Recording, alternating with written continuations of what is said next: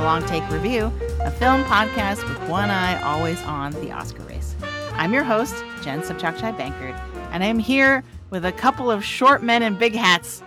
Actually, that's not true. They're pretty tall. First, he thinks he's so great because he has boats. It's PT McNiff. How's it going, PT? That might be what is most difficult in life, Jen. Accepting the failures of others. I'm doing well. How are you?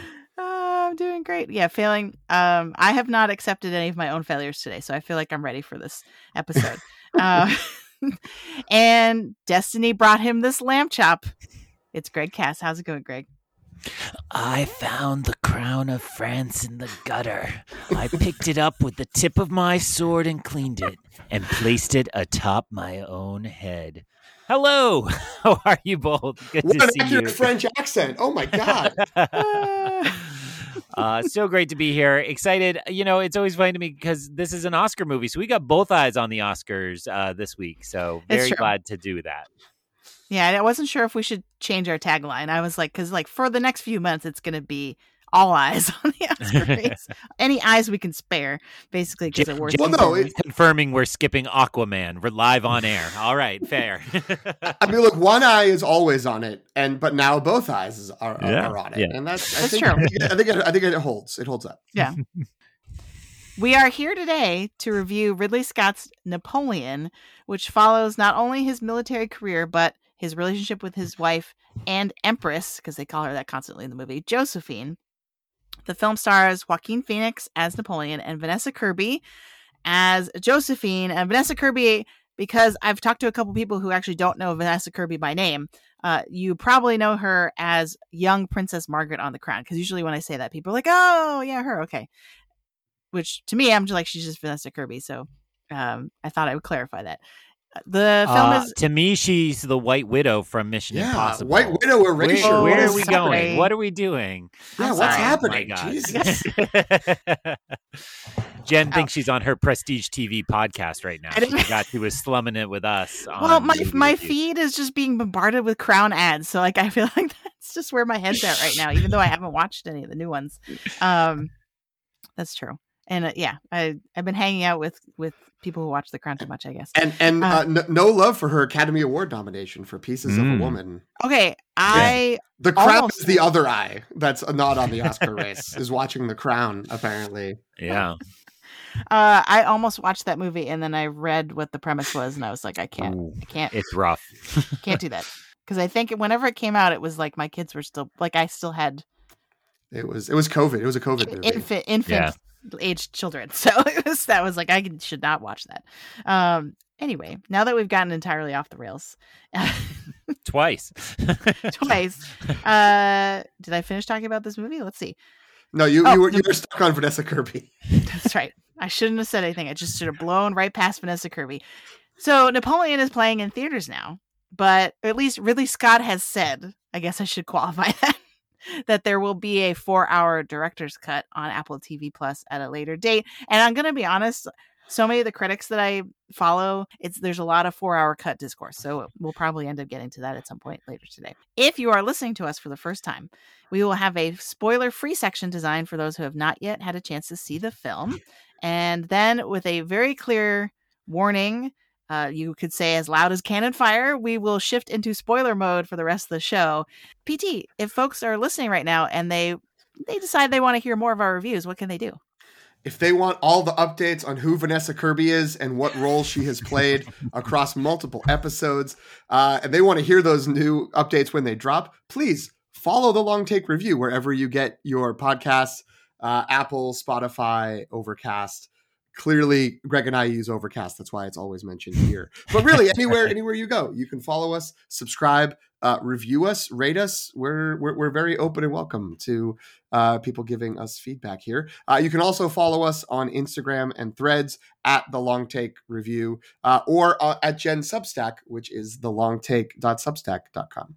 Thanks, PT. So we are just about ready to get into Napoleon, and I'm going to admit I am incredibly curious because we have not discussed off mic what we think about this movie. I'm very curious what's going to happen in a couple minutes. But first, we need to do a quick movie news update. Just in off the wire, it's your Hollywood news. This is PT's first time hearing this. It's even better seeing Greg's face, like while it's being said. I know. Right, you're stuck with this now, Greg. I'm sorry, you're gonna have to listen to your own voice forevermore. Outstanding. So a lot of awards news. So I think when Greg and I had recorded our Priscilla review, which I checked, no one has listened to yet. I listened to like the first 20 minutes of it. Okay. Well, no one on Spotify has listened to it yet, I guess, maybe aside from what I should specify. I was on Overcast, as previously mentioned. A viable alternative podcast server. Well, it was the Spotify Wrapped week, so I was like already in there looking at the stuff. So that's how I noticed it. I was like, oh, no one has listened to Priscilla. Anyway, when Greg and I recorded that review, the Gotham Awards were unfolding. Like, I think they hadn't actually finished when because I was trying to frantically look up who was winning and didn't do a very good job. And so like it turned out it was actually still ongoing. So they have now finished. And the big takeaways are that Past Lives won Best Feature and Anatomy of a Fall won Best International Feature, which I believe is what I said on the other episode, because that was the only thing I could see on the internet quickly. And it also won the screenplay category. And so those are two films that I feel like Oscar pundits have thought or suspected might have faded, and now they're kind of back in it, I think, at least a little bit, or could be. What do you two think about that? Do you feel like this is actually meaningful for those two films? I mean, good boost to get back into the conversation. And that's a good thing. I don't know if it's going to necessarily change the trajectory of things, but better to be winning awards and have those awards talked about than not. So good. I'm glad. I like both those movies. That's fair. Yeah, I'd rather be Past Lives than, say, like Asteroid City, which had just a tiny bit of buzz and then has been entirely forgotten in the fall, which, could be. My hottest take on this is I think Past Lives squandered its kind of window of we can be out there promoting this and talking about it. I know across what I consume, I saw Greta Lee out there once or twice, but they had months that they could dominate the conversation and didn't. So I hope this win sparks Celine Song to get back out there, Greta Lee to get back out there, because I do want this film to do well and get far. We've joked before, this is the highest rated or the most listened to episode of Long Take Review is our Past Lives take. So I think, that shows that there is interest in this film, and those people who will see it want to, engage with it and listen to what other people have to think about it. And I believe it was a PT take for Thanksgiving for roughly that reason, which I think is a good call. And gosh darn it, Anatomy of the Fall is the same thing. Like, these are the ones you want to talk about at the bar after, or, over dinner after, if you hit the matinee. So hopefully this helps keep them in the conversation. And I'm excited because I do think those are two of the better movies I saw this year. As we head towards top 10 time of year, those are both going to make mine, no doubt. Behind Dial of Destiny, but up there still.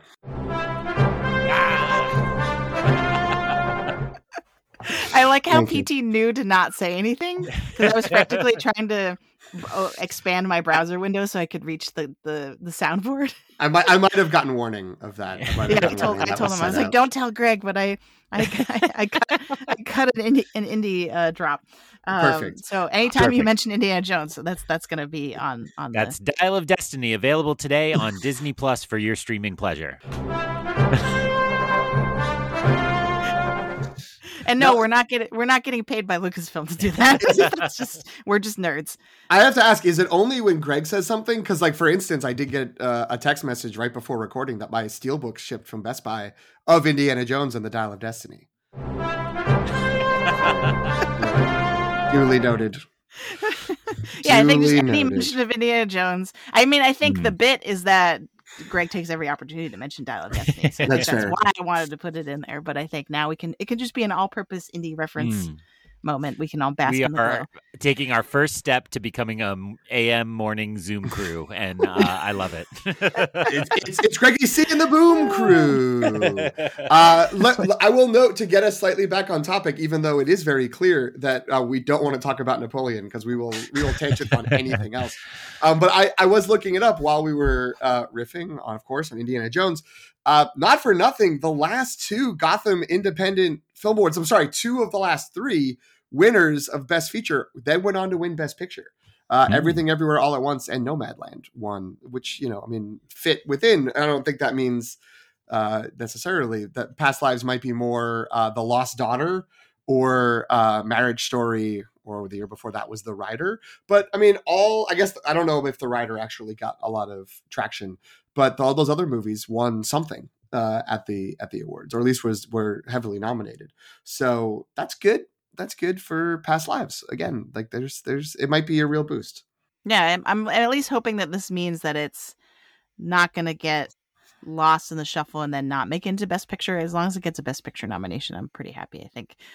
Anatomy of Fall, it's really interesting. Critics, I feel like the narrative amongst critics has kind of flipped, because I feel like I heard so many people being like, oh yeah, like Anatomy of Fall not nominated, not being France's pick for international feature, like, oh, forget it. Like, and now people, I feel like I think I heard Richard Lawson on Little Gold Men saying, well, perhaps that Anatomy of a Fall is now going to win a bunch more stuff, because, or like maybe France didn't pick Anatomy of a Fall because they were trying to double dip, and they were like, well, Anatomy of Falls, they were so confident Anatomy of Fall was going to get nominated anyway in other categories that they decided to choose something else so they could win everything. And so I'm like, I hadn't heard that before.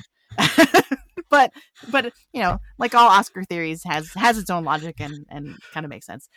But New York Film Critics Circle Awards were also this week, and they don't have a ceremony as far as I know, but they sort of just like release, and it's a weird thing where they vote on it as they like announce the winners as they vote quietly in a room. This is what I heard. It's like a caucus. Mm-hmm. Yeah, and so then it's just like periodically at random intermittent times throughout the day. On yesterday, I think it was, they announced all the winners, but it's just white smoke, and then someone shouts out, Lily Gladstone. Right. And so I was going to say, in terms of actors, Lily Gladstone, between Gotham Awards and New York Film Critics Circle, Lily Gladstone really has emerged as a front runner, because Gotham Awards gave her an award, but not for Killers of the Flower Moon. But I think I heard that was because they did not the studio did not submit Killers of the Flower Moon to the Gotham Awards, right? Because like it's kind of too big a movie traditionally for that awards body. But she did. They gave her award for a different movie anyway, and then she won for New York's Film Critics Circle. So people are really saying that this is a great momentum for her. And then the other actor is Charles Melton, who a lot of people didn't actually have on their list originally. So he is the male lead in May December, which is about to hit Netflix, I think, next week. And so people are now really buzzing about him and thinking like, oh, what does this mean? Because he also, I believe, won both. So that seems to be the dominant like narrative that's come out in terms of like who's ahead after these two awards. I just want to say, do you know what would be great with May December is let us see the movie. I'm so tired of these discussions. And I love a lot of the podcasts we've mentioned all the time, but I was listening to Little Gold Men from, I think, last week today, and they were going through their screeners and talking about all the movies they're sick of talking about. I'm like, these are still not out, and I want to see these movies. So May December did actually make it to my city in a very small, just one art house theater theatrical run. So that one's on me, but it's really exciting to be here in December and seeing all these. I want to pick one other winner from the New York Film Critics Award. Per the article you shared with us, I think this is a big play for Divine Joy Randolph and her. So this is the actress who plays Mary in The Holdovers. Review now available on Long Take Review back catalog. I think The Holdovers, is seeing its kind of box office tick up more and more. I believe I noted this arrived on streaming on Tuesday, but like at the higher tier, the $20, you really want to go to the theater for this, but you're lazy, so we'll charge you a lot and let you watch it at home price. So I think that helps people access it. And, my joking aside, there are a lot of people who look at a $20 rental and they're like, yeah, that's less than one ticket. So, my spouse and I will sit and watch this, and that's totally worthwhile. So I like that momentum. I think I am finding myself in the camp of I want Emily Blunt to win awards, but not for this part, as a lot of people have come out and said.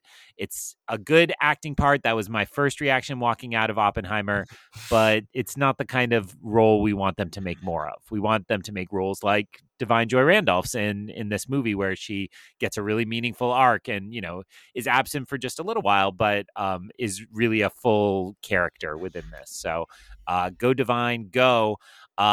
Somebody on Little Gold Men pointed out, if we're looking for Oscar hosts, let's do the Only Murders in the Building.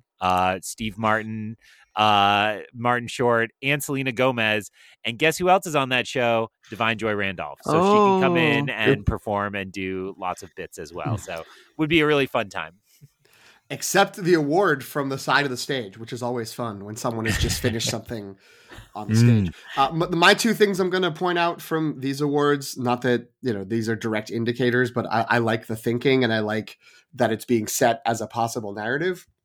A division between director and picture. It was Killers of the Flower Moon won Best Picture, but Christopher Nolan won Best Director. That's interesting, given the jockeying for first that it looks like it will be between those two movies plus Poor Things, maybe a few others. Like, again, I'm a big spread the wealth person. I like that idea when there's a lot of worthy movies to get it, get it, a lot of different ones awarded. And also, I know film critics are not necessarily going to go for any kind of franchise thing, but nice to see the Miyazaki, The Boy and the Heron, get Best Animated Feature. That, again, it's very early. It's just one thing. It's critics, so they're a certain type of person. And I love Across the Spider-Verse. I'd have no problem with that winning. But also, wouldn't it be great if Miyazaki got another animated Oscar? Like, that would be nice. So it would. That's another. I'm going to hop on Greg's. Can't we just see the movie already? I'm so excited to see that. It is coming out, in about a week or two, I think. So, Yeah. So we don't have to wait too much longer. But my counter to your Killers of the Flower Moon, Christopher Nolan split, or Scorsese Nolan split, is the thing I've heard about New York film critics is that they just love Martin Scorsese so much that it kind of skews. Of course, what an indicator, like that they were good, that he was always going to win anyway. Probably, I think this happened with The Irishman. So that's just something to keep in mind. And, as you both mentioned a little bit, like, these are critics groups. And so that's the thing you have to kind of not get too excited about, is that critics have oftentimes very different opinions than the Academy. And so, you have to take it with a grain of salt. But the flip side to that is that oftentimes these early awards get people excited, and kind of, it's like a chicken and egg thing, right? Like, the Academy might not share the same point of view as the critics, but critics being really up in arms and excited about something can get people more interested to see it and kind of build momentum with the rest of the Academy. So, so it's not nothing, but you'd have to have that little asterisk at the end. So I realized something about myself recently, which is I always kind of pick my pony. And sometimes I've seen the movie and sometimes I haven't seen the movie, but I'm like, I think that's my pick. And so just because I'm snobby, I will say last year I had Everything Everywhere from like April on. And I thought it was going to be like an underdog story. And then it just dominated all across the fall. But it was like, that was my pick. That was my pony for it. So number one, do you do this or am I a weirdo? And number two, purely in Best Picture, like, what's your pony? What's the one you're currently kind of riding on, hoping is the one you think should get the big prize, or that you want to be so good that it gets the big prize? I do sometimes pick ponies. Like, I don't necessarily get one where I'm like, this is the one. I sort of think about it in terms of the different categories, maybe, where I'm just like, oh, I want this thing to be like such a good screenplay. It's going to win one of the screenplay awards. My division, and I know it's already been talked about before, but even once the sort of movies are out, is I like talking about what should win. I know that there's Jen likes talking about what will win. She's an odds maker, and she wants to get the predictions correct. And so I lean more into just like, well, this movie like should win, even though it has no chance. Like The Boy and the Heron probably has very little chance to actually win Best Animated Feature. All due respect to the New York Film Critics, but I want to keep talking about it because that's sort of in that category. That's my pony, even though The Frontrunner is a movie I adored. I'm going to stick with Killers of the Flower Moon is my Best Picture little, baby that I want to it'll be my binky, I think, for the rest of the rest of the season. It's a two-sided binky. One is Past Lives to be nominated, and one is Killers of the Flower Moon to win. Nice. Yeah, I think so. So I am the opposite of PT, where I'm almost like Michael Fassbender in The Killer when it comes to the Oscars, where I'm like empathy is weakness. Like I have to kind of separate my head from my heart to get the predictions correct. And so oftentimes that's to my detriment because I sort of like forget that I can like movies and and so, but it's still early enough that hasn't totally set in yet, I think. So I'm really rooting for Past Lives just because I got really. Like I saw the darker timeline in which people forgot about that movie, and then it made me really sad. So I am happy to see that it could potentially be coming back into the race. If I'm being honest, though, maybe this is going to turn to a bit, but I'm on Team Nolan. I think this year, not on Team Scorsese. I think after our review, I've cooled more on Killers of the Flower Moon. But my love for Oppenheimer is still really strong. So I think that might be the one where like I don't think it needs my wishful thinking. I think it will do just fine on its own. But if it turns out that somehow because it is the early front runner, Oppenheimer, I don't want it to have the Fabelmans effect where like no one's talking about it 2 months from now. So that's my kind of like, I really hope it stays in the race, even though it is so dominant at the moment. Those are great picks and really interesting for me. I think part of why this was on my mind is I always want like one movie to just really hit me and be like, that's the one that's mine. That's the one that's for me. And I think, see the Thanksgiving episode where in absentia, I proved I was a history dad and only wanted to talk about history. I think I had hopes that Napoleon would be this, and spoiler for what's about to happen, it's not my pony.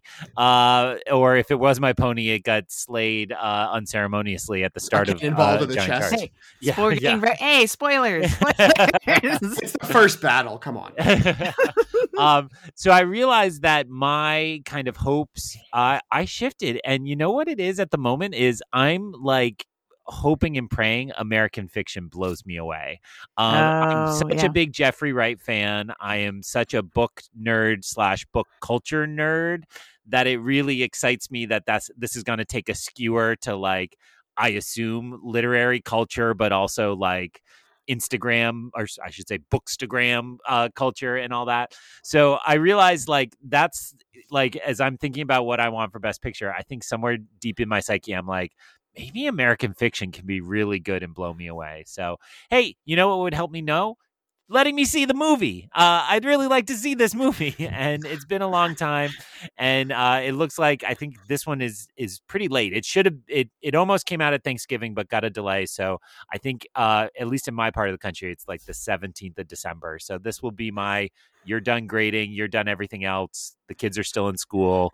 Go to American Fiction and enjoy it. So that's where my hopes are. I love Jeffrey Wright. Nothing will ever change that about me. And he was just doing an interview. I think that was also Little Gold Men, and made it sound like such a good film. I can't wait. I have Jeffrey Wright as the front runner in Best Actor in terms of predicting, not in terms of wish casting. I think that's going to end up being strong by the time the awards come around. But yeah, I'm with you. I hope that movie is wonderful.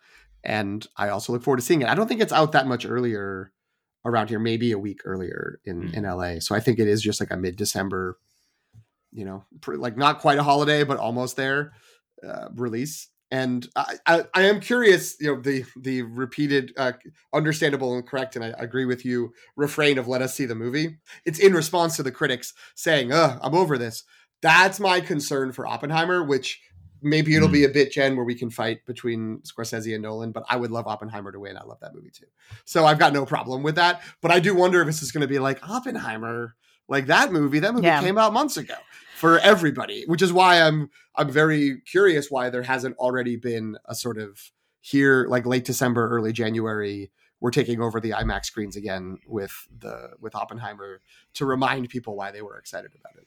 Although reports are that the 4K Blu-ray is very hard to come by, that it's selling out everywhere, and they're promising restocks, which hasn't happened in terms of physical media in a very, very long time.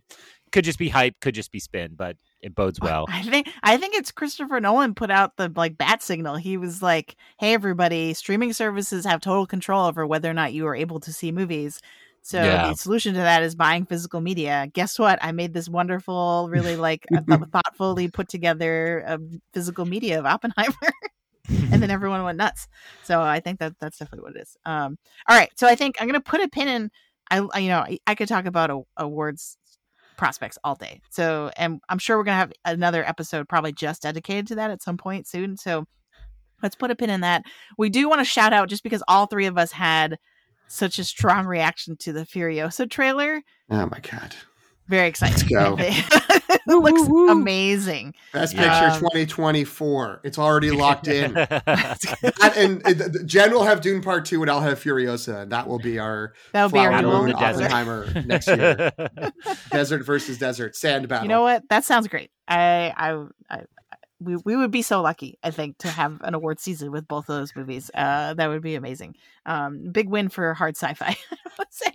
And non-sponsored content, just a shout out again, Super Yaki, which I've plugged before, is just my favorite t-shirt. They are already out today with just a shirt that says Anya Taylor-Joy in the Mad Max font, and it's incredible. Nice. It looks perfect, so order one up.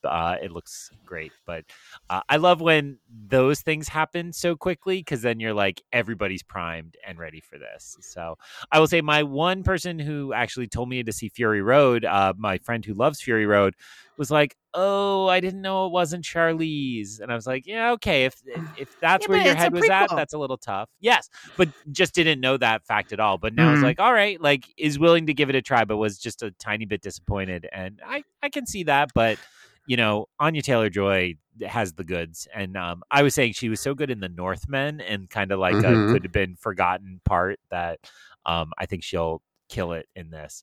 Also, Chris Hemsworth using his actual accent. Who knew that was a thing? Crazy. And unlike in The Maestro, the nose plays. The nose plays. The nose plays. I honestly forgot. I had forgotten he was supposed to be in that movie. And then when I watched the trailer, I was like, who is that? And then it says Chris Hemsworth. I'm like, what? Because then I was like, oh, that must be Chris Hemsworth. But why didn't I recognize him as such? So that was a little weird. But yeah, the action in that looks crazy. It looks like some great performances. I'm ready. We're ready, George Miller, whenever you are. The only twisted mind I believe in. Okay, so I do want to move on to talking about Napoleon. This is the longest movie news we've had all year, I want to say. We're at almost at the half hour mark. I wonder why that could be. What are your short takes of Napoleon? I'll just leave it at that. Let's get this started. I'll start. It's not very good. Thanks for listening to the Long Take Review. Please remember to rate, review, and subscribe. A slightly longer short take is it's not unenjoyable. I had a good time, but I think it was ultimately unsuccessful, and in ways that I hope the aforementioned extended director's cut will fix. And I really didn't want to go in with that take. Like, going into the movie, I didn't want to leave with the take of, we need the 4-hour version, which is something that has happened with Ridley Scott before. But there's so many things that go by so fast.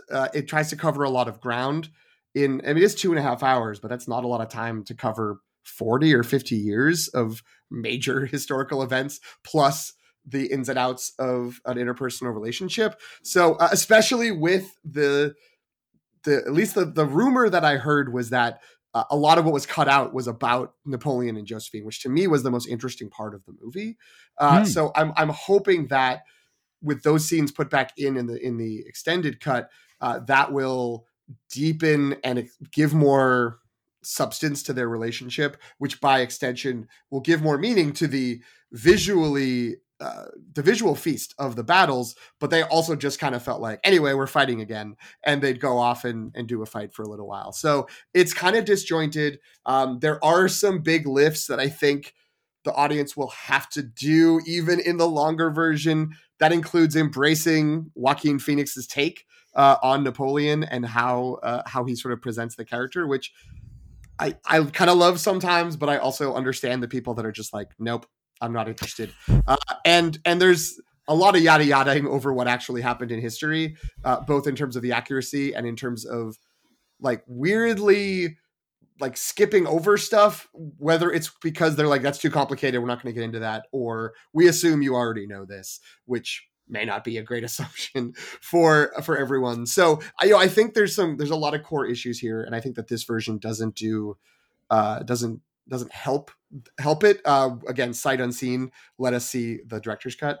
But ultimately, again, the short take is that it's unsuccessful in its current form. Greg, how about you? Well, inside every man, there are two wolves.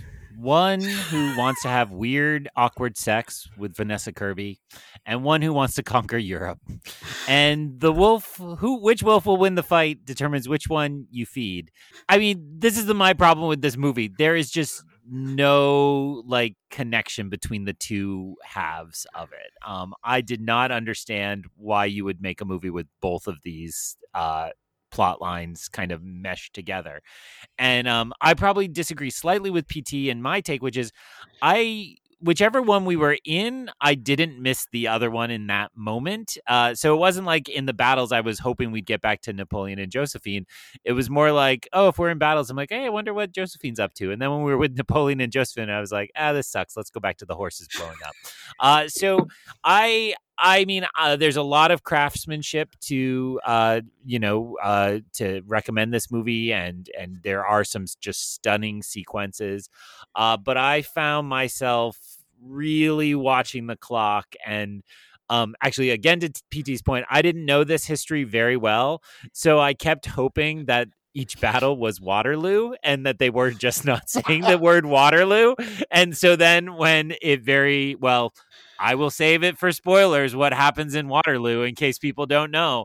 But when they finally have a very dramatic reveal of like, and the battle will happen here, and they point on a map to say the word Waterloo, I was like, oh, thank God. And then I looked at my watch and I was like, oh my God, no. So, out of fairness to Sir Ridley, I will say I went to a very late showing of this, and it was still given the usual 35 minutes of trailers at AMC. So I was more than ready to get out of there. But I really felt this runtime, and I was not really kept by either plot line fully. Maybe my one other take is it started off pretty strong, and then start to see those kind of edits very quickly. And it's like, oh, I don't think this is going to be a good time. And then it kind of lost me. So I'm not going to be the positive voice. Jen, you said this was your favorite film of the century, as I recall. Here's the thing. I can't believe. I think relative to out of the three of us, I'm probably I still don't think this movie works at all. But I at least seem to be I think I was more entertained than both of you watching it. So just to echo a little bit of what you said, I feel like this movie has a real crisis of identity through the editing, through the screenplay. It doesn't quite know what story it wants to tell about Napoleon. And honestly, with as much going on with Napoleon, based on my limited understanding of actual history, there was no way we were going to be able to tell the whole story of Napoleon. And so for it to seem like it was trying to have it both ways of like, here's a story about Josephine and Napoleon, but also let's go through all of the battles that he ever had. And kind of go do a more comprehensive look at the history, I think didn't quite work. For me, actually, the weirdest thing about this movie is the tone, which I don't think either of you have explicitly mentioned yet. But to me, I feel like I couldn't tell how serious I was supposed to take everything. And I do think, this is mostly through Joaquin Phoenix's performance, I do think this is in a lot of ways a send up of Napoleon. Like, I think it is trying to do something that in theory I would want a movie about Napoleon to do. And that is to not just like venerate him endlessly and be like, wasn't he an amazing historical figure? Wow. Right. And so this, and really, because his reputation as being like this tyrannical, like egotistical figure, to sort of play with that a little bit, I think in theory, right? In theory, not in practice. In theory, I think was a kind of good idea, but the problem is that like every time we switched back to a battle sequence, it felt like, oh no, this is the grand telling of history once again, right? And so like I just felt like I didn't know, the movie didn't give me enough directions in terms of how to interpret what I was seeing, and so I just kept sitting there being like, are we serious right now? Like what is happening? Like is this all a joke, or are we supposed to be like, is this supposed to be a big moment? Like it, and so I think it doesn't quite land. And yeah, it's trying to be too many things. But at the same time, like in individual moments, like the lines that we quoted in our opening, hilarious. I was like very amused periodically, and I actually think that like the Joaquin Phoenix performance is, I did find very funny. But then I sort of paused every once in a while to be like, am I supposed to find this funny? Is this good or bad that I think this is funny? Like, what is, I have no inkling as to what the intention behind any of these choices might have been.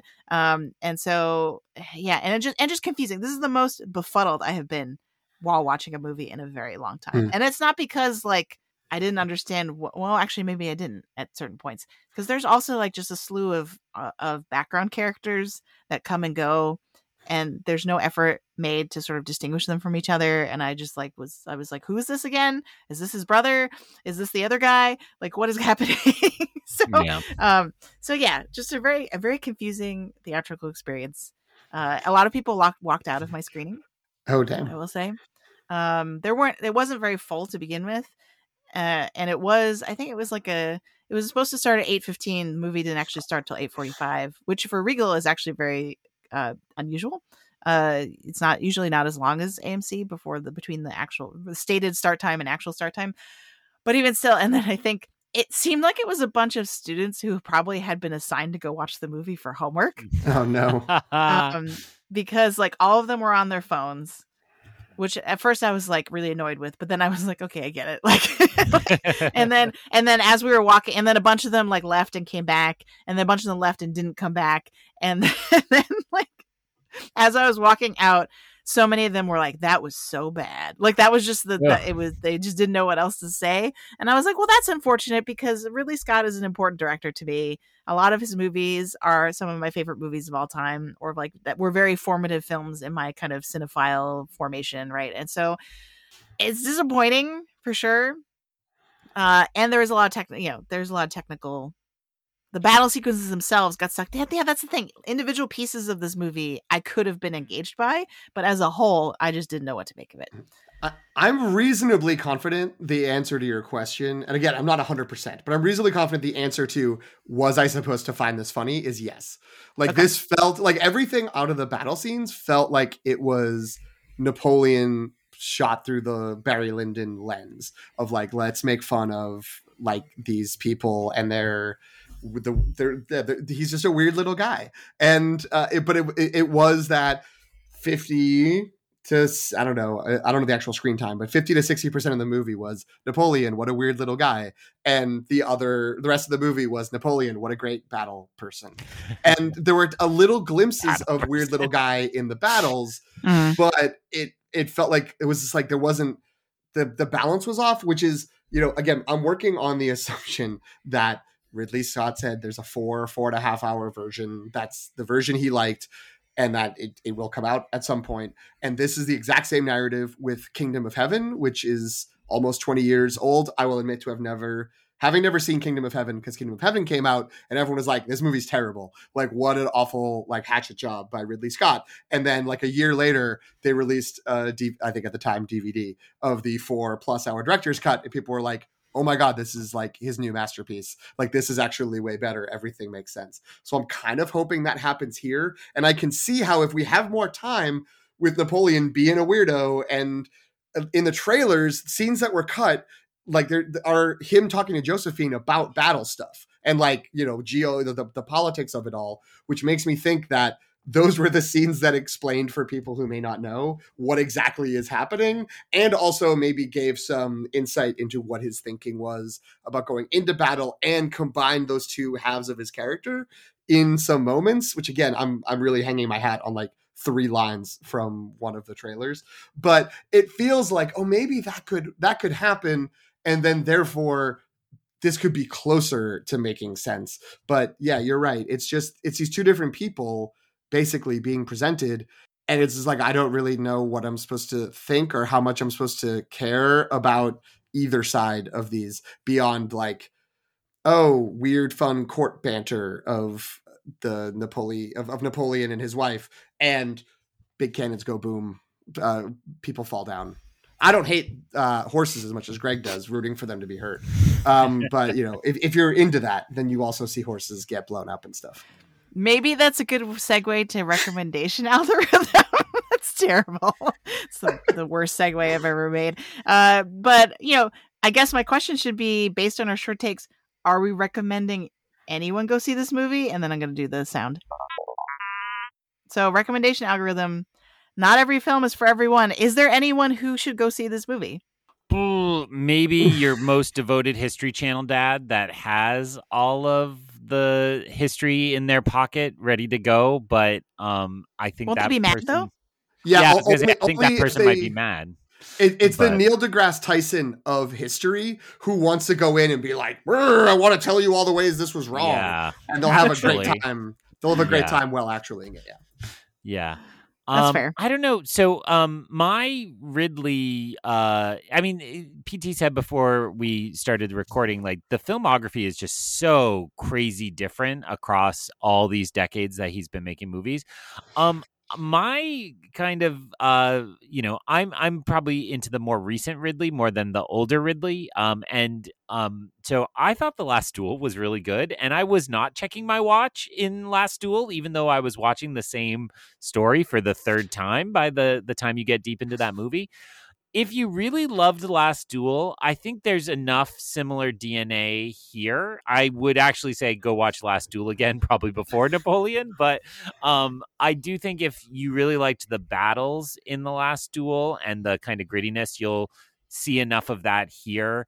The gender politics are way wackier here, and I agree with you both that it's by design, not meant to make a serious point, whereas he kind of in the last film really, I guess that wasn't the last film because Gucci came out in between, right? Like, boy, that's crazy.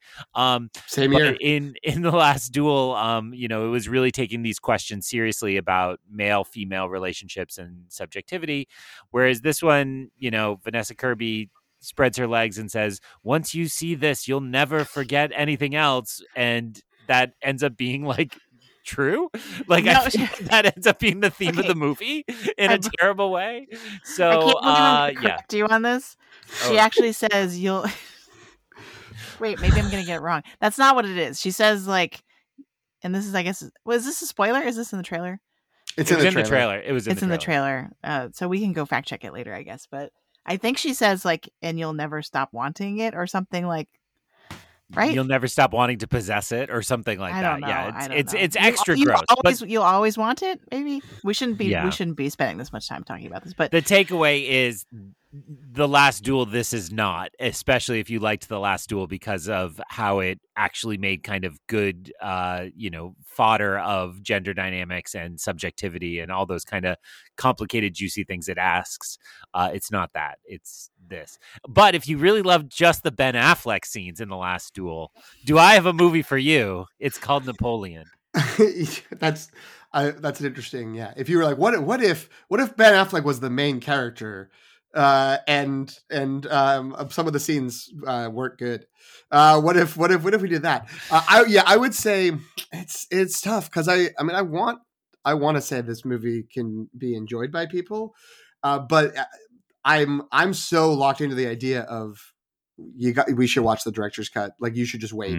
But if you are someone who is like, I love 19th century battles being depicted on the screen, and I will sit through like 80% of a movie that I may not be invested in to get 20% of it. Horses, cannons, cavalry charges, infantry, lines moving with their bayonets forward.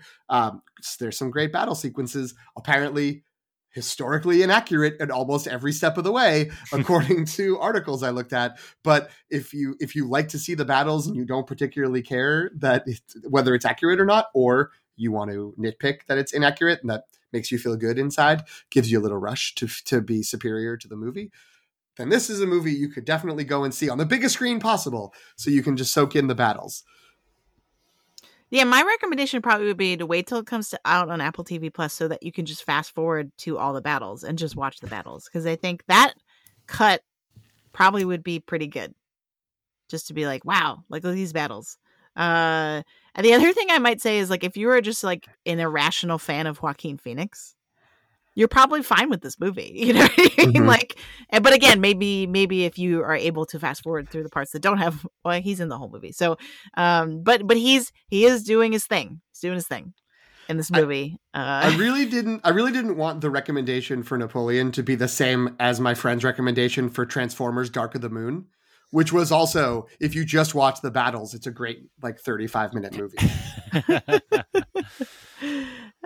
Well, I just want to take PAT's joke and make it serious, because that's what you're supposed to do with jokes, which is, like, I think part of what we're expressing is I think we had high hopes for this, right? Like, it really felt like it could be something big and sweeping and epic.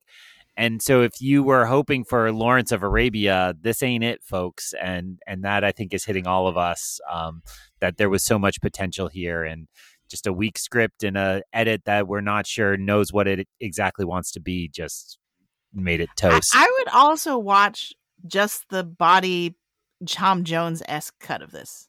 You know what I mean? Like, there is a version of this movie that, if you cut it the right way, that is just kind of like 18th century shenanigans, right? And like, and people being really goofy and not serious and like looking foolish and buffoonish. There's so many buffoons in this movie. And like, so I feel like if it were, I almost wanted it to commit more to that. As much as I think the battles are spectacular, I feel like the better story probably would have been just leaning into the sort of the weirdness of it and the sort of like quirky, offbeat humor that I wasn't even sure was supposed to be humor. I'll stop saying the same point over and over, but my hope is that's what the director's cut is. The director's cut leans into that, and that gives more, gives more, even more of a contrast to what the big battles look like, and maybe informs it more. Yeah, the problem with recommending this, especially if it's like a chore to go out to the theater, is A, it's going to be on Apple TV, presumably in the next month, probably by the end of December. B, there's supposed to be a director's cut version that is, by all accounts, and it's one account, and it's the director who made the choices, it's a superior experience. And three, or C, I forget how I was doing this. There's also going to be, in the next year or two, an HBO miniseries that's based on the Stanley Kubrick script that he spent like 30 years working on and could never like actually get made because he couldn't get it down into a movie. And Spielberg is doing like another AI, the movie, not the technology, where he's like, oh, I'm going to take this script Stanley could never finish because it was too big. And now that we're in an era where people make 8-10 hour TV miniseries, I'm going to do it. And so sorry, Ridley, I kind of feel like Stanley and Steve will do a better job, especially with more time to cover the breadth of this huge story. So there was a really interesting take that I've heard in multiple places. So I think, at the very least, Awards Watch, Next Best Picture, like a lot of the podcasts I regularly listen to, that if Ridley Scott has a really good screenplay, then it's going to be a banger. But then if the screenplay is written by someone who's meh, or like the screenplay is not strong, he can't do much about that, and in fact might make it worse. And so I thought that was super interesting because the comparison people made was The Last Duel. The screenplay was mostly written by Ben Affleck and Matt Damon, Academy Award winners for screenplay. And so that's maybe why that really worked, because he had a lot of good material to work with, and then could put his directorial talents to good use. Whereas, maybe I don't know who the screenwriter for this was. People were saying it disparagingly, but it's David Scarpa, who previously wrote All the Money in the World, which is the Ridley Scott directed movie most famous for having Kevin Spacey portraying J. Paul Getty, and then him quickly refilming it with Christopher Plummer after Kevin Spacey became it's that disgraced. movie. And then Christopher Plummer got an Academy Award nomination. But I feel like when it came out, no one was like, yes, what a great screenplay and an excellent movie directed by Ridley Scott. It was sort of like, what a feat that he actually turned it around in like a couple of months to get it out into the theater. So, but I guess he's one of Ridley's guys because he also wrote Gladiator 2, which is the movie Ridley Scott's working on now. Wow. Also, just have to correct the record because I don't hate women. Nicole Holofcener also contributed to the last dual screenplays. Oh yeah, sure. Correct the record. I'm gonna be cynical. Loves and women, say, hates horses. That's Greg Cass, ladies and gentlemen. Sure. So I actually had that thought process, but in some ways it kind of felt like a very cynical and icky thing where they like. I actually agree with you that she gave them cover. Yeah. Like she was the token, like, oh, we have a woman writing this movie too. I even remember they announced they were doing it and they were like, it's a story about like a Rashomon-like story about a rape. And it's written by Ben and Matt. And people were like, wait, what? And they're like, and Nicole. Nicole's also here, folks. And they were like, all right. So it really did sort of feel like they brought her on to give it a pass, but gave her a little more credit. And again, that's the cynical take, I think. Yes. Maybe the she's one other what thing made that movie work. The one other thing I wanted to say is I have been very down on this film, but the second this director's cut hits Apple TV Plus, I'm definitely resubscribing and I'm going to check it out. So despite all my misgivings, like I'm not so sour on this experience that I wouldn't try the full version. I'm just really I'm curious to see how different it is. To bang the drum one more time, it's possible this isn't a bad screenplay. It's just if you take any screenplay and remove almost half of it, it's going to be a problem. That's a good point. So I feel like we're more than ready to go into spoiler mode, just because I think we can have some of these debates be more productively, maybe is what I would say, if we can talk about spoilers. Also, I think we've realized that if someone's listening, it's probably because they've also seen this movie and just want help making sense of it all. And so that and we've now discouraged enough people through the recommendation algorithm who have not seen the film. So as a warning, if you have not seen Ridley Scott's Napoleon, we're about to go into spoiler mode. Cover your ears. We're launching spoiler mode. Cover your ears like a cannon's going off.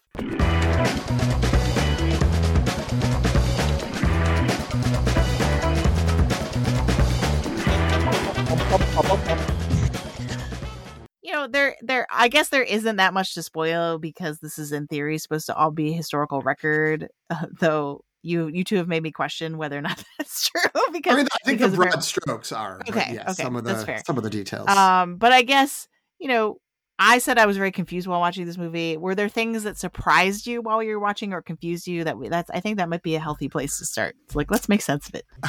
I guess the thing that confused me, I wouldn't say I'm an expert about, I'm not Napoleon. The Napoleonic Empire is not my Roman Empire. That's the Galactic Empire. But the Napoleonic Empire, I feel like I have a broad strokes. I was like, yeah, sure. He goes to Russia. That's bad. Like, oh, he goes to the place where there was the ice. Like, that was good. Like, these are the things that are working for him. But it was just crazy how often it would be like something would happen and it would be like, a quick cut to like another scene. And then something would be said in that scene where it's just like, anyway, it's been 2 years. And it's like, wait, what? And it was just going so fast all the time. And I think that if you weren't really kind of like holding on for those clues and looking for the little indications, like there was no one really aged up in terms of the makeup. There wasn't really, a lot of major historical, like, which is maybe good that it wasn't just like, here we are in 1807 or whatever, like some reason to signpost it, but things just went out so fast that it was like, I don't know how you can keep track of it. And like, I had no real concept of a lot of what was happening in France politically. I think I'm supposed to have a clear understanding beyond just sort of like, these folks want a king. We don't want a king. Maybe we do want a king. And like that did not come through as being a particularly, I don't know, clear tension within I the mean, they story. went through multiple French revolutions in like 10 minutes. Yeah. Right, the movie, and that was my actually the first sign of me being suspicious about I was about to watch, because I'm like, they're starting with Marie Antoinette, like, huh? This is a choice. Like, and then it's like Napoleon's creeping in the audience, and I'm like, okay, I kind of understand. And so I was like, oh, like this is from the get go. I was sort of like, oh, like this seems strange. And I think that feeling continued throughout the movie, because of sort of what you're saying of like, it really breezes through so much stuff and cuts through things so quickly, and doesn't stop to sort of like, it doesn't seem to care about whether or not we're following in a lot of ways. Well, and that to me is the big why, because it seems as a film it's committed to, we want to track from, it's not quite cradle to grave. It's like lieutenant to grave or something like that. Like, and so it's like, okay, we really want to track this whole trajectory.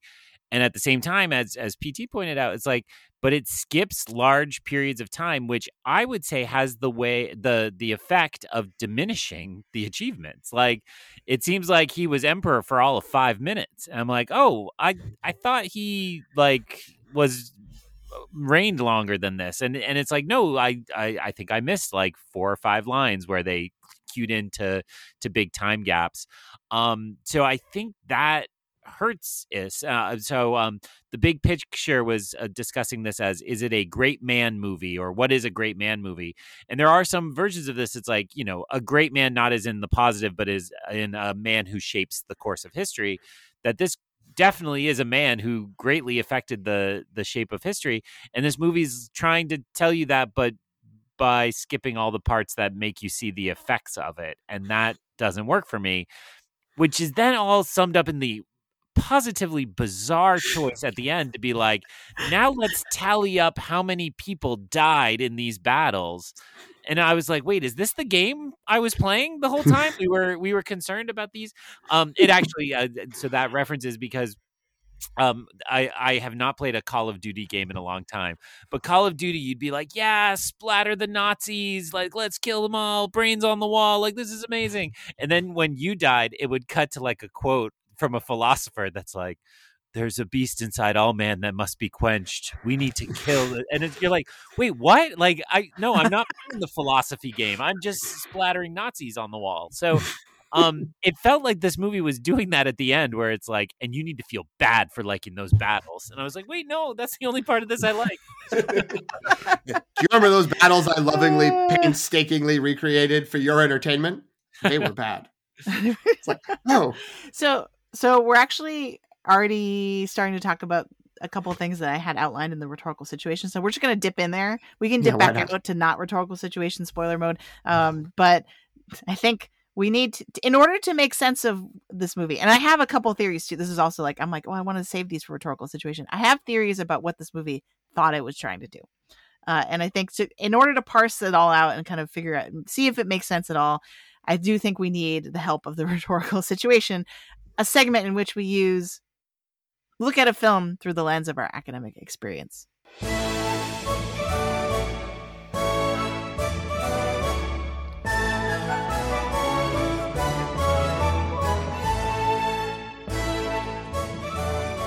Feels era appropriate. I think this could have been in the movie. So in the teaching of writing, the rhetorical situation refers to any contextual factors that influence composing and interpretation. I think we're really hung up on interpretation. Like, what are we supposed to make of this? So, the thing I immediately thought of for this movie is when I'm reading a student paper and I'm like, what is the thesis of this?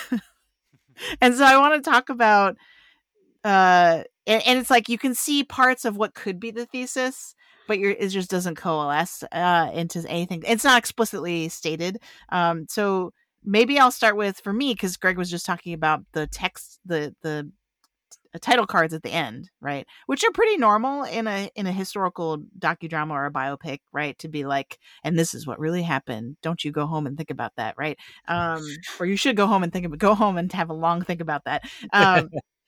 And so I was also confused by the tally, and I was like, oh, is this just supposed to be like, wow, like what an impact he had. All these people died. I do think that the movie throughout is constantly showing us how during this historical period, the balance of power was completely based on like self-interest and ambition and sort of like who decided to do a coup that day. That was definitely the feel I got from all the court scenes of like, just what people were like, hey, it'd be great if we were in charge. And then the next day they're like, all right, everybody, like, we're taking over. We've got guns, like, bye, right? We're in charge now. And it happens over and over and over again. I think, again, that's the only way I can rationalize the first 10 to 20 minutes of the movie where they really go through all this French history. Because I think that's supposed to be sort of a contextual primer for like, well, French politics were just like tumultuous because it was like every few years they decided to have a revolution, and then they put someone in the guillotine, and then someone else takes over, and that was supposed to sort of be the setup for understanding Napoleon's rise to power. Maybe. Does that? Maybe. I don't know. I do think it was trying to set up context to both sort of show this is sort of the upheaval that was happening, with the presumed implication that at least for the decade that he was in charge, like, it was calmer than that, or at least in that sense. Although, again, as Greg said, we didn't really get to see a lot of any impact, especially within the country, of what his policies were, beyond that. When he came back from exile, his troops were like, yeah, let's roll. Then that's something, I guess. But yeah, that I think it was, things were a little crazy. He calmed them down with an iron fist. I tried to be a good, I don't want to say studious person, because the next sentence will then sound very dumb, which is I started listening to a podcast.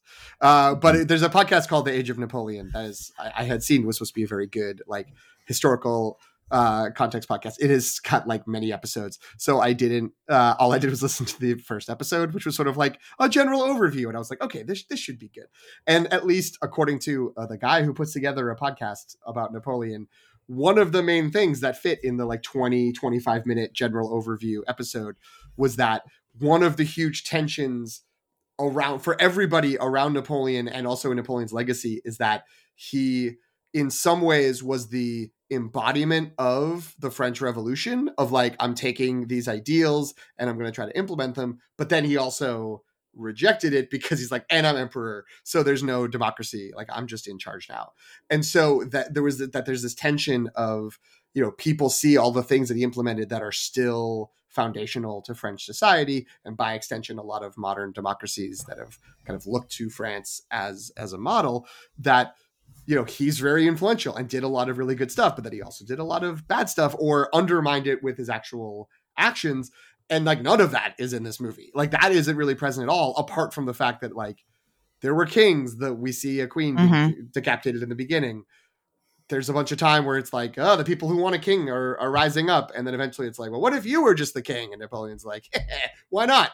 And then does it. And like, I'm continually going back to this well, but the only way that this can be reconciled, and maybe it won't be, and maybe it can't be, is that there are a bunch of other scenes that just got cut because it was people talking in a court, or people like, people talking in a palace, that, when they were like, okay, this is crazy. Like, there's so many people talking, like, let's start with these, like the 4 or 5 battles, and let's get just the scenes we need to connect the events of the battles. And that's going to be the movie we put in the theaters. Which is crazy to say that, because it's still 2.5 hours. So it's not like it's a brisk pace through all these action scenes, but I hope there's some sort of explanation, because otherwise, yeah, Jen, you're right. It's just, there's no clear thesis beyond like, what a weird guy. And, he was weird, but he still took over Europe and influenced a lot of things. So my counterpoint to what you said is that they constantly are putting text on the screen to say people's names, like all of the political figures that sort of like come in and out of the court. They're in a way that implies that they're going to be important later, and they just never come back. You know what I mean? Like, it's like very confusing. Or that you should already know them, where it's just like, I guess so. Yeah. But they didn't do that for like Robespierre. Like that's a big name that most people who have taken some sort of European history class would know. But then it's all the other people who are more obscure than him, that end up getting like a little text being like, this is so and so, and it's like, is that going to matter? Like, should I learn that information? I don't know. The other title card that I think actually is more what the thesis of the film could be, but again, it's not clear, is it says something like his last words were, like on his deathbed, were France, I don't remember what the second one is, and Josephine, right? Josephine was like the last thing that he said before he died. And so then I was like, oh, were they trying to sort of like show that she influenced all of his decisions, and then that might have actually had like this ripple effect on world history in a way that maybe is problematic, because he's like, he's making these huge military decisions based on kind of his personal feelings towards his wife, like it. Because I feel like that's what the movie, if you had to say what the movie is about, how is this might be different than somebody else's Napoleon movie, it probably would be that. It would be the two of them, right? Am I wrong? I'm sorry, Greg. I feel like we're just talking back and forth over you. But I may be wrong. I thought at one point this movie was called Napoleon and Josephine. Like when it was like Ridley Scott's good movie. No idea if that's maybe I'm inventing that and making it up.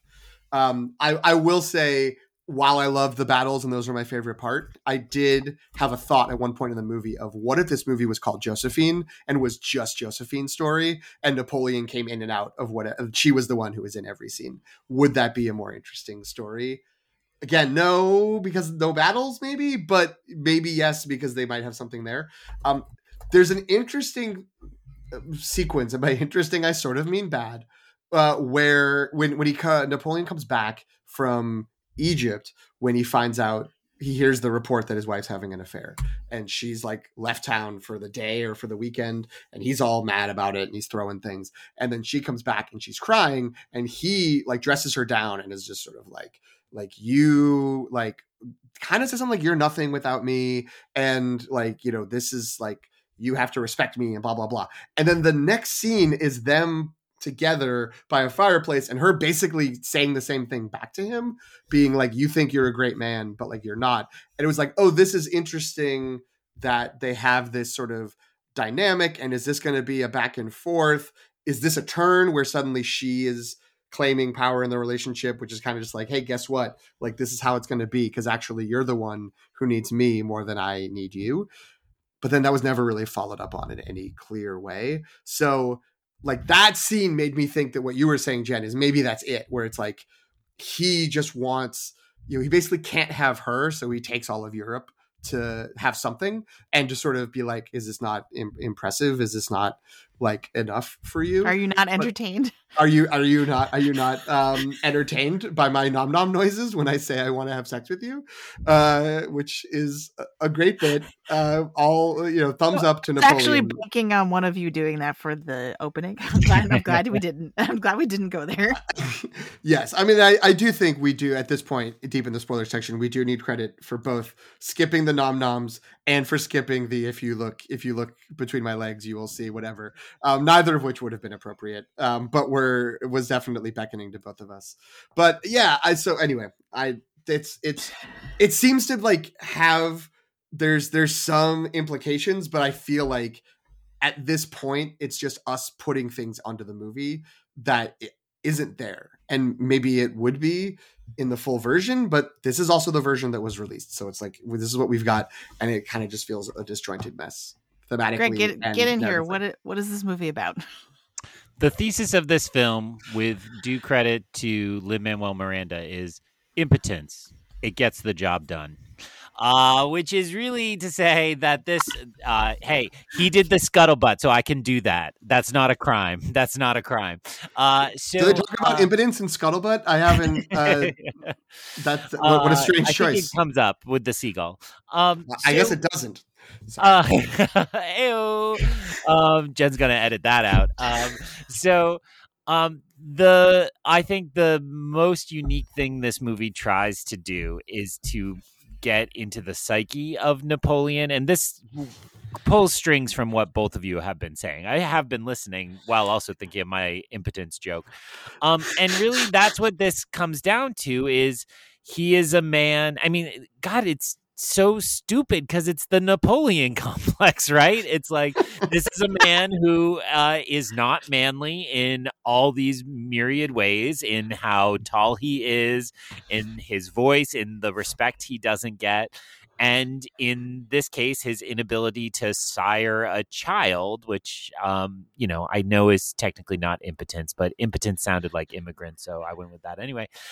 So all of that is to say, like, because he's so unsatisfied in all the things that are supposed to prove he's a man, he goes wild and destroys Europe and takes the whole place over. And why I'm so unimpressed with that as a thesis is because if you know two things about Napoleon, it's that he took over Europe and that he had this weird complex, right? And that's why I'm not impressed with a lot of that. And I don't find myself wanting more of the Josephine story in exactly the same way PT has described. He wants more.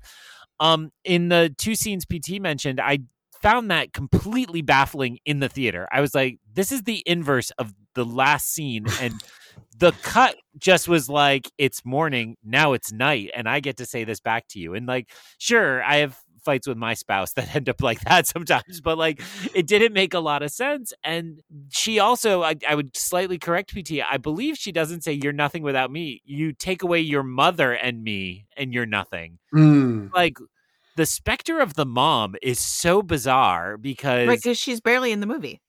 One scene, as I recall, and like throwing stank eye across the room at Josephine, and nothing comes of that. Like, are we supposed to see that as an iceberg of tension behind it in after that? But like, nothing comes of that. And we get the cannonball at the beginning that has to be sent to his mom. I don't understand why. I don't know if that's a real historical detail. All of that doesn't make sense to me, but folds into this like manhood question, right? And so Napoleon can't be a man, and is, his greatest fear is what Josephine says, that he's nothing without his mom and without her. And so that then becomes his reason for taking over Europe and destroying everything. And you both made jokes previously about covering your ears. That's just another version of that, right? Like, oh, too loud on my little ears. It's a lack of manliness here. I should have done that in a French accent, despite Joaquin not doing it. And I just feel like so you made the point that like this would be the student paper where you'd be like, what's your thesis? To me, this is the student paper that has nothing new and original to say about things. It's, I'm in my 16th year of teaching, and it's like I still get the student who's like, I'm going to blow your mind. Here's a paper about why we should legalize marijuana. I was like, yeah, I've read this paper 10 times a year for 16 years. And it's like, also we've legalized it now, but sure, blow my mind still, like, with it. Also, did you know that social media could be bad for you? Oh, what? Maybe we should play NCAA athletes. I mean, I feel really bad because I'm literally grading these papers like right this weekend. And there's a beauty in that in teaching first year students teaching freshmen in college, because they're like opening themselves to a world where the rules of their parents don't apply, and they really want to, explore and discover that. Ridley Scott is not a college first year, right? He is not somebody who should be making the simplest argument. And just because I made fun of students, I'll make fun of myself. I remember when I turned in my dissertation, one of my reviewers, which I will not name by name, but Jen can guess, I am sure, took the draft, had not had any input whatsoever, was just on my committee kind of nominally, just tore apart the first chapter and was like, all of these takes were around when I was in grad school, stopped reading it on like page 20 of 150 and did no more work. Wow. And I was like, cool, thanks for the help. And that's the way I feel about this movie. It's like all of these takes are around before. It's hard, and part of what's frustrating us is I think we had hoped that there'd be some transcendent thesis here, something that did open this up in a new and interesting way. And turns out it was just the version of it we heard from like Looney Tunes cartoons 30 years ago. It hasn't crested the best big screen depiction of Napoleon in Bill and Ted's Excellent Adventure, which I think got to the heart of the man more than this movie did. I will say I do think most of my desire to have the movie be more centered around Josephine and have more scenes of it is the assumption that Vanessa Kirby will make that work, which I think that she's doing an okay job with what she's got. Working hard. She's working hard. Like but I think Greg's point is fair of just sort of like, well, like what would we get? What more would we get? Is there trenchant insight into these two people that would be different from what is already known? Counterpoint: Jodie Comer walked away for a reason, and due credit to Vanessa Kirby, because I agree she's great in doing what she's been asked to do.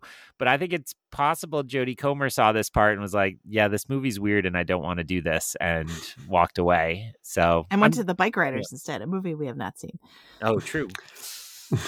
But so I want to think about, because if this were a student paper and we're diagnosing it as not having a clear thesis, and it's kind of got and has multiple strands of potential theses, right? Like it's like, oh, it could be this, it could be about Josephine, it could be about the Napoleon complex, it could be it has an unclear categorical thesis of like 3 different points that are unrelated beyond just sort of falling under a huge umbrella. So I mean, think about what you would tell that student, and can we apply that here? So like, is there a version of this movie based on what we've seen that could be cogent?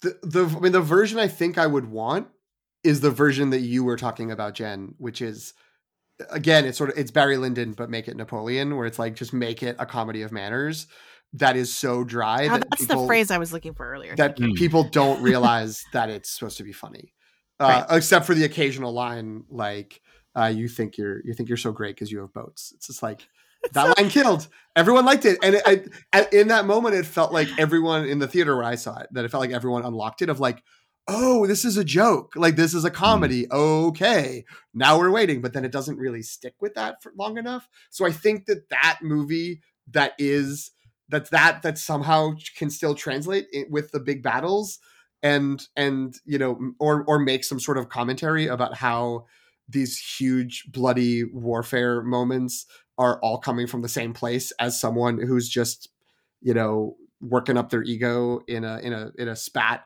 in a room with a bunch of columns. That could be something. Again, I don't know if that's new, but that might be executable in a way that's successful. Yeah.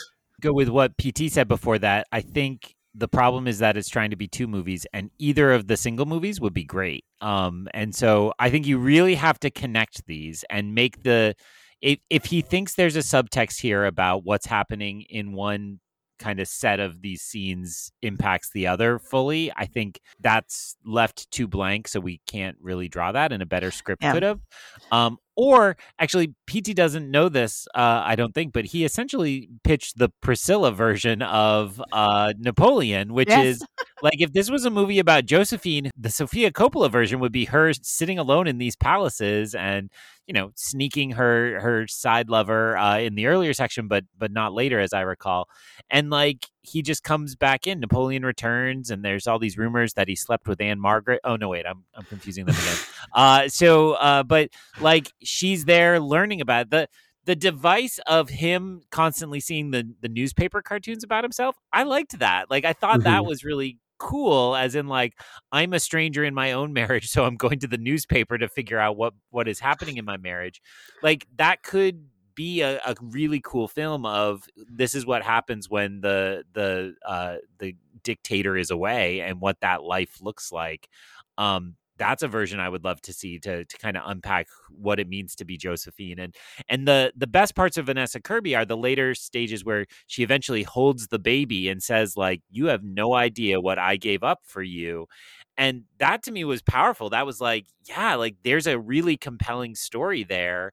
If we got the truth version where we Rashomon over to her perspective for a little while. But yeah, and it's crazy because by the time we get to that moment, or that whole sequence in which they get divorced, and they frame it as he's doing it for France, right? And they're both crying when they're signing the papers, right? Because they really love each other. And I'm just like, where was this whole time, right? Like, we're suddenly in another movie. He also slaps her, which isn't great. That was a choice. And the movie makes no attempt to contextualize or explain any of the actions. And so like I've heard a lot of people being like, yeah, Napoleon and Josephine, what a kinky relationship. Like how weird, they're into some weird stuff. And I'm like, where are you seeing that? Because to me, I'm just seeing different scenes in which they're acting in different ways with each other. And there's no explanations to like what the nature of their actual relationship is. I do think though, based on what both of you are saying, this movie, instead of starting all the way back to Marie Antoinette's execution, needed to start with the moment that Napoleon meets Josephine. If you start the movie there, imagine how much runway you have to actually develop their relationship and show kind of how she has this like hold over him to the point and like drives him so crazy that he ends up having to take over all of Europe.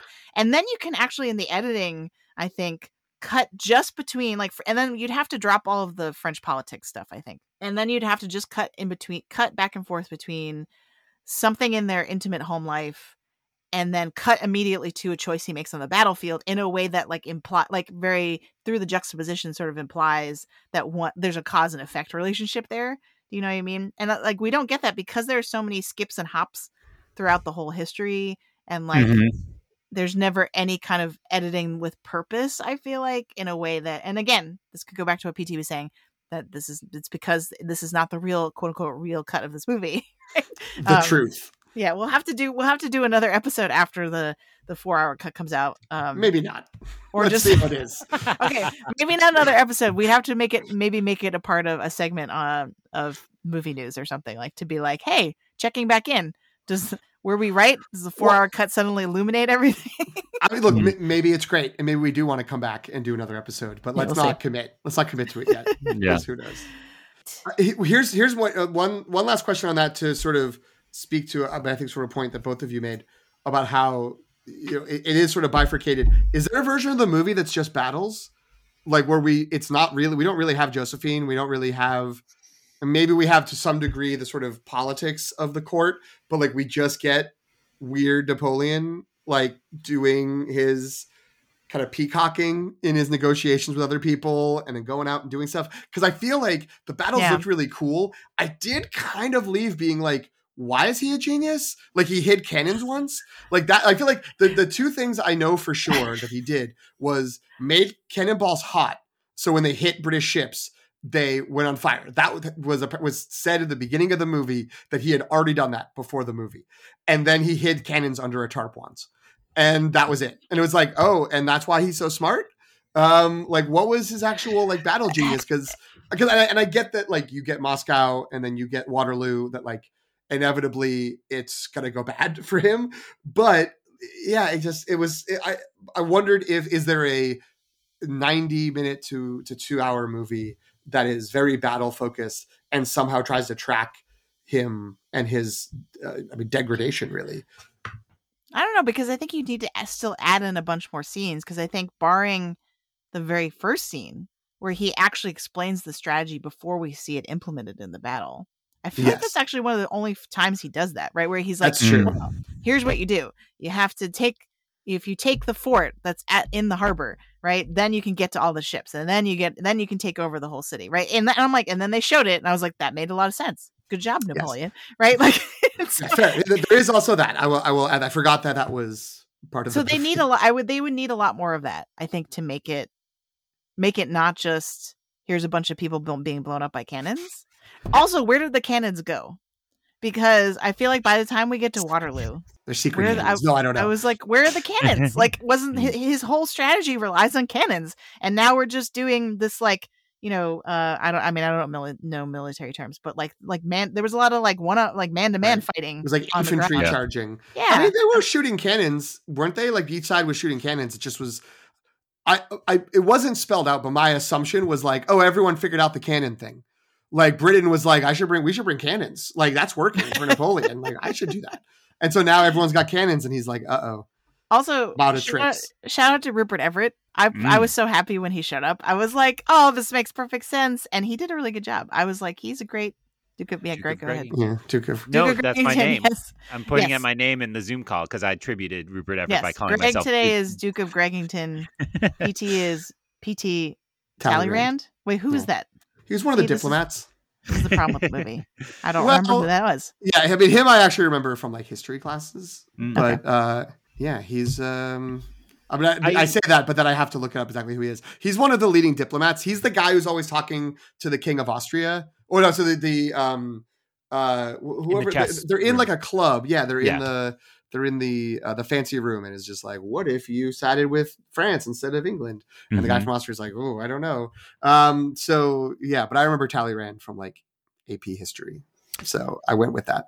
To get back to Jen's question, I think there is a version of that movie. I would hate to lose Tulum because I keep thinking in my head like that was my favorite part, and then I'm like, well, no, because then the part with the cannons and the ice was so incredibly done, and I still don't understand how they did it. And then Waterloo was lesser than those two, but was up there as still very spectacular, particularly when you get the overhead shot of the phalanxes doing the squares and so on. I think if that's the film, it becomes about he and his brother, who I guess was around for a lot of those and then wandered off one day and never was heard from again, went back to his home planet. But I do feel like you could make a like real meal out of doing just the march into Russia, right? Yeah. And have that be about how driven he was and the successes across Austria. And then he's so sure of himself, and then just essentially his army starves to death and he loses some, and that could rack a man. And I think this movie has a couple moments where they want to pretend he loves the army so much and the army loves him back. Jen, that was the third word, is that's right. France, the army, Josephine. And so it's like, yeah, that could be the third leg of the love triangle perhaps, but those moments didn't feel earned. He like hands bread out, and then they like decide to side with him when he returns from Elba. And those like could be a really like the commander's relationship with his men could be the core of a movie if you wanted to make that version. Or pitch it as a love triangle between the army, Josephine, and Napoleon. Although I guess that might mean no, that can be a love triangle. Josephine doesn't have to love the army to be a love triangle. Yeah, that's right. It can be Okay, so I love all these ideas, but and like I keep thinking about how to make this like a good epic historical epic. But then I remember all the parts that I enjoyed the most, and it's don't you think you're so great because you have boats? It's him with the sarcophagus. That was so funny where he's like he has to get up on the stool and then he's I don't know what he's trying to do. He's like having a moment with the mummy and then it like tilts over to the side. Like that was very funny and awkward. And then like when they're doing the coup and there's all these people and the guy's like, I'm enjoying my breakfast. Like what this is this is an outrage. Succulent breakfast. Succulent, yeah, exactly. So I feel like all of those moments, and I guess this is going back to the comedy of manners idea, but all of those moments I think were the most entertaining to me personally. Like, and so like, can we make that movie where it's just a pure comedy of all the like buffoonery of the French court and of Napoleon and how they're like he's like insecure and incompetent and doesn't know what he's doing. Like I would watch that movie for sure. And I feel like that movie makes the most sense in the context of Joaquin Phoenix's performance. Yes. You know what I mean? I'm realizing that there's it's not the two wolves that live inside of us as Greg mentioned earlier, but there's two movies that live inside Napoleon. And one of them is Waterloo, which is the Italian Soviet movie from the early 70s that's just about the Battle of Waterloo and has like 100,000 Soviet Ukrainian troops marching to be in the movie, and it's supposed to have these amazing epic battle sequences. I'll admit I have not seen it, but I've heard like it's not the most in I think it's supposed to be kind of plodding and very sort of 70s epic slow, but the battles are supposed to be absolutely incredible. So there's like that moment. And then there's like a death of Stalin, but make it Napoleon movie that is this, sort of satire of how these things all unfolded and make it the comedy. The other moment I will shout out, since we spent most of this episode kicking the movie for being bad, is when it's I think it's when he becomes No, it's not when he becomes emperor. It's when they overthrow whatever the council is, and it's going to be like him and the other guy and another other guy, who are the three counselors. Probably bad. I don't know who they are, but they sort of plot where it's like, what if the three of us are the counselors? And they're in the meeting, and there's a guy who's like, this is crazy, and they start all fighting, and Napoleon has to run out and find troops, and it's him and his brother. And he's like, my brother would never do anything against France. If he did, I would kill him. And Napoleon looks at him, and the brother's like, I don't know. Like, I just said that. Yeah. And the troops are all like, oh, okay. Like, we believe you. And then they all run in. And it's like, yeah, those little glimpses of like, oh, what if it's an Iannucci movie instead of, this sort of weird melange. I guess it all does come down to what you said, Jen, that like Ridley Scott needs a screenplay to keep him in line, because he just he works with the material, good or bad, like whatever it is. He's not really elevating the material. Well, I mean, he's elevating the material with his visual storytelling. Like that's why those, all those shots under the ice and like all that. Yeah, like there's many visually breathtaking moments in this film. True. Are we ready to go to Oscars watch? I think so. Okay. Mm-hmm. I don't know how long a conversation this will be, but we'll see.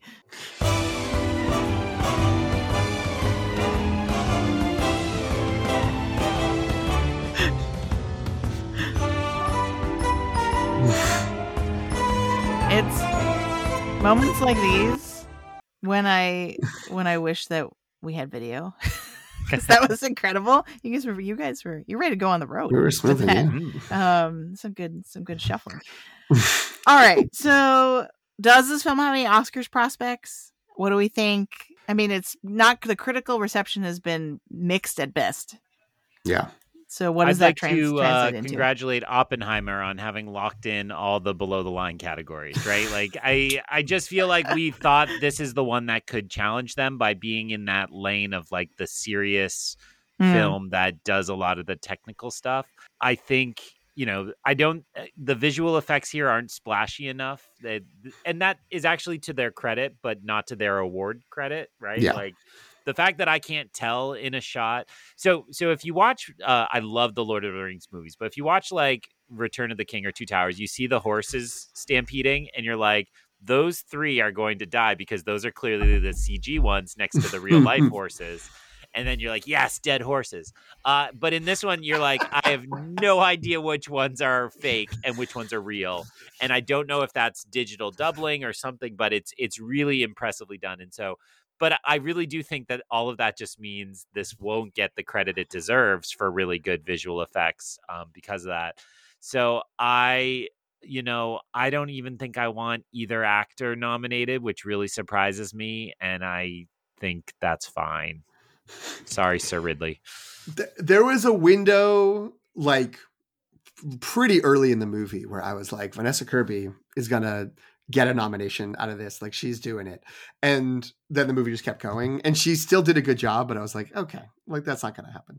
I'm going to say, which maybe again shows that in terms of like predictions, I think of it much more as like a random game than Jen's meticulous actual talent at figuring out what's going to happen. Costume design. This gets a costume design nomination. That's it. Yeah. It's done. This is the exact right period for that guild. Yeah. They always not. Even if a movie no one has ever heard of. Like I feel like if something has decent costumes in this period, it's getting nominated. And so, yeah, I was going to say the same thing. I feel like I have a hard time thinking who else is in visual effects other than Oppenheimer. Like, you know what I mean? Like, it's not a crowded field as far as I could tell. Yeah. So for that reason alone, it could probably still get in there. Right? But it's definitely going to be like a shrug of like, I guess, like, I guess it's this. I don't know. Yeah, it's hard because their nominations is also a kind of weird group. Like, would it shock me if Transformers Rise of the Beast is nominated? No, right? Because that is a complicated visual effects film. And, I don't respect it, but some of the things they do to turn cars into robots are kind of cool and, look like they are hard to do. But I think Oppenheimer, I think Guardians 3, and then maybe one other kind of blockbustery thing. I don't see it. But did All Quiet on the Western Front get a visual effects? It did, didn't it? I believe it did. So I think here's the thing. It is technically a war movie. So Yeah. Sound is on the table potentially. I mean, I think in all of these categories that we're talking about as potential, it would be like the last one that sneaks in. You know what I mean? Like it's not like has a chance to win necessarily in any of these categories, but And it would be more like the people who worked on this, everyone in the field really respects them. Like, and less because we loved that movie because it's this movie. Ann Thompson loves this movie from IndieWire. Hey, someone. She just thought it was really funny, and like I was like, maybe she's understanding it on a deeper level than I. She was like, the battles are such a good spectacle. Apparently, she could handle the dissonance between the all the different parts. So this is wild. I'm looking at Awards Watch because I was like, what's even in the discussion? And this is from a few weeks ago. It's November 11th. So maybe pre-Napoleon. Is Napoleon's on the next up list? Their top 5 in their predictions are Oppenheimer, Guardians Volume 3, The Creator, Spider-Man Across the Spider-Verse, and Blue Beetle. Huh? Which again, I don't know if that's like, oh, the effects houses will all support each other on this. Yeah. The Marvels and Little Mermaid are 6 and 7. Transformers Rise of the Beast is at 8. Elemental's at 10, which is really interesting. They think that animated movies are going to jump into visual effects. And of course, at number 9 is Indiana Jones and the Dial of Destiny.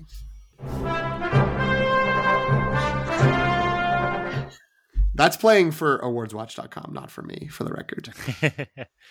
I got stuck on the fact I was like in a fever dream just while PT was talking. And I was like, wait, Joaquin Phoenix won for the Joker, right? Like, yes, how correct. bizarre that this career will be like, he played Napoleon, but we really liked when he played the comic book guy a lot better. Right. Or like even something like The Master, which is essentially the same part as the Joker, except without the makeup. Except in a great movie. And we're not going to reward him for that. We're just going to reward him for the Joker, which that means he gets nominated next year for Folie à Deux, right? Because that's like the one DC movie coming out next year. But bizarre career, but I don't see it happening for this film. In the Academy's defense, he lost to Daniel Day-Lewis in Lincoln for The Master. So that's fair. Tough beat. He's you're gonna lose to Daniel Day-Lewis frequently when you're nominated against him. So PT, you were looking at Awards Watch, correct? That's correct. Okay, so I'm on Gold Derby, which is the other source for this sort of thing, and they have Oppenheimer, Guardians of the Galaxy, The Creator, Dungeons and Dragons, and then Spider-Verse, and then Napoleon's number 6. And then it goes Poor Things, Barbie. Yeah, I don't know. So yeah, it's weird. I feel like these lists confirm that the field is like not that crowded. Like, so it's sort of like, movies that you big fan of The Creator in that category. I'm sorry we forgot that. For sure. Yeah, me too. That's good. Love. And I think that has hit digital fairly recently and is getting a little more attention. Because that is a pretty solid. That would have been a good Thanksgiving pick, right? Like put it on, and everybody in the family can kind of be like, "Yeah, it's good enough." Cool, weird space things. Is Ridley Scott going to ever get an Oscar? He does not currently have an Oscar. He's been nominated. I'm with Greg. The Last Duel was excellent. I think Last Duel is one of Ridley Scott's best movies, like across a very long career. And no one cared about that movie. I think it's possible. I mean, he's 86, right? I've already joked about him dying. I think so. Be careful. But I feel like he has probably got a couple of movies left in him. It's possible that he would get the like, oh my God, he's still doing it. Let's reward him. But he's very ornery. He doesn't hold back. I don't think it's going to get any better in terms of his interviews and his campaigning. So I find it unlikely that he'll end up doing it. But again, he put out a banger 2 years ago. People slept on. What if he puts out a great movie that everyone does embrace? Could it get momentum?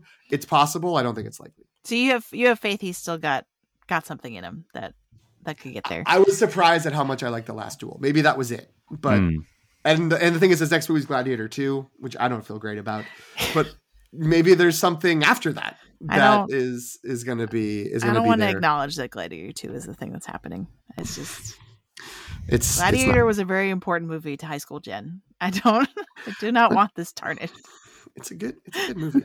I will just also note, I'm sorry that we're talking about how did Joaquin Phoenix end up winning for Joker, which is clearly the latter day Scent of a Woman. I feel like for an actor that everyone was like, he'll win, right? And then he won for a crazy movie. But when the other movie that I thought like, why didn't he win for Walk the Line? Is because that's when Philip Seymour Hoffman won for Capote. So good that Philip Seymour Hoffman won while he could. So he's just had some bad beats with his biggest roles, I feel like. Yeah, I'll never forget his acceptance speech for when he won for the Joker. He seemed very surprised. It was a good non-speech. It was great. Yeah. So Ridley Scott has been nominated for Best Director for Thelma and Louise, Gladiator, and Black Hawk Down, and for Best Picture of The Martian. A story I've heard floating around is that he could have had an Oscar for Gladiator had he just been a producer on it, because it won Best Picture, but he didn't win for Best Director. So, and which people find crazy because he's basically a producer on every other movie that he makes, and so it's like, why was that the one that he wasn't a producer on? He could have had an Oscar. We could have avoided all this altogether. But yeah, I think the consensus amongst critics I follow is that he's maybe going to get an honorary Oscar at some point. But it's TikTok. I know we're running out of time for that. They don't give those out. It's those posthumously, I assume, right? I mean, and let's not sleep on the fact that Ridley Scott did Thelma and Louise, which, I mean, what a great movie, and what a movie you don't associate. You don't think of Ridley Scott and that movie. I mean, I don't, at least, like with that kind of movie. He feels very genre heavy in the sort of big name pictures, but what a great job. I'm glad he got nominated for that. Very unfortunate he didn't get nominated for the two biggest movies, or the two biggest to his legacy movies, which I think are the second and third movies of his career, which is wild. Alien and Blade Runner. He had The Duelists, another Napoleonic wartime movie, Napoleonic era martial based movie, followed it up with Alien, and then did Blade Runner, which would be, wow, what a start. Jen, edit out that comment from PT just now, because what I was going to say is, to me, who cares about having an Oscar when you can say he was nominated for Thelma and Louise in the 80s and The Martian in 2018, I think it was. Like, just the fact that a person is making movies that long, that are that beloved and that different, that to me is the achievement. So I am sad to say I don't think it will ever happen, but I do think, I'd rather be the guy who makes such a wide range and has people going, oh my God, how can Thelma and Louise and Blade Runner and Alien and on be the same guy? And House of Gucci, oh my God, House of Gucci too? How can that all be the same guy? I think, to me, I don't know Sir Ridley that well. That's why I say Sir. And I will say that I feel like he's the kind of guy who seems like he wants to just be able to say, I made the kind of things I wanted to make and people liked them. And I don't think he cares that much about getting an award. So power to him. And now, long take listeners, I'm whispering because this is the part where Jen will edit this in at the end of the episode instead of during it. I just dodged a bullet because I've never actually seen Gladiator.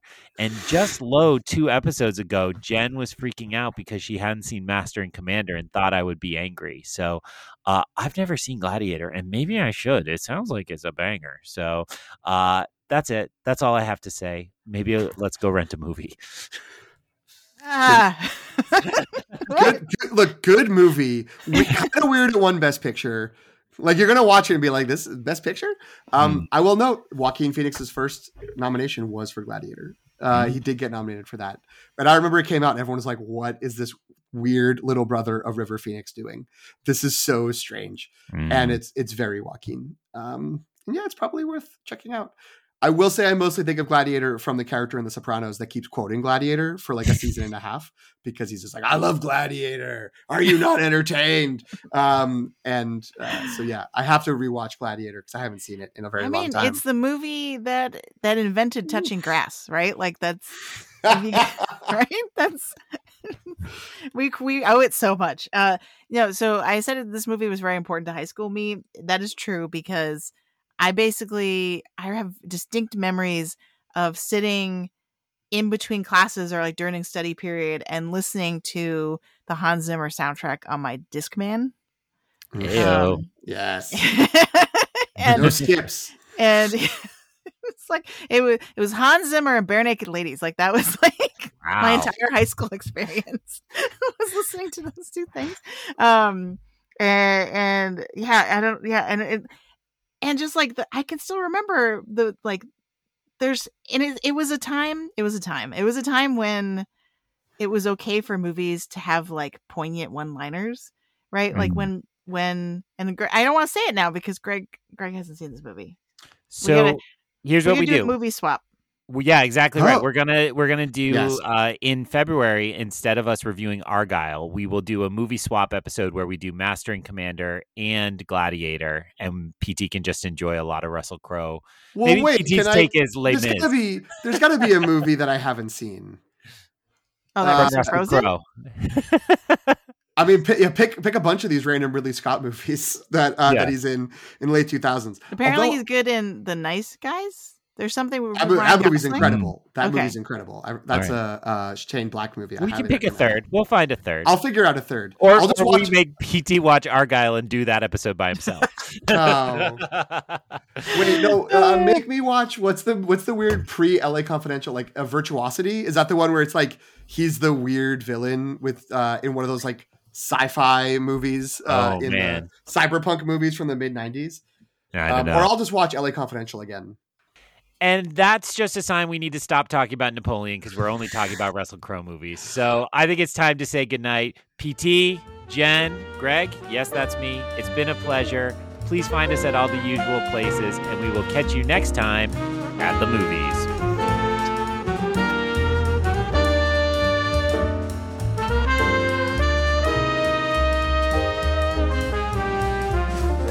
Thank you for listening. You can follow The Long Take on Substack at thelongtake.substack.com. Subscribe for free to receive reviews of films with Oscar buzz, as well as new films and series from pop franchises like Star Wars and Marvel.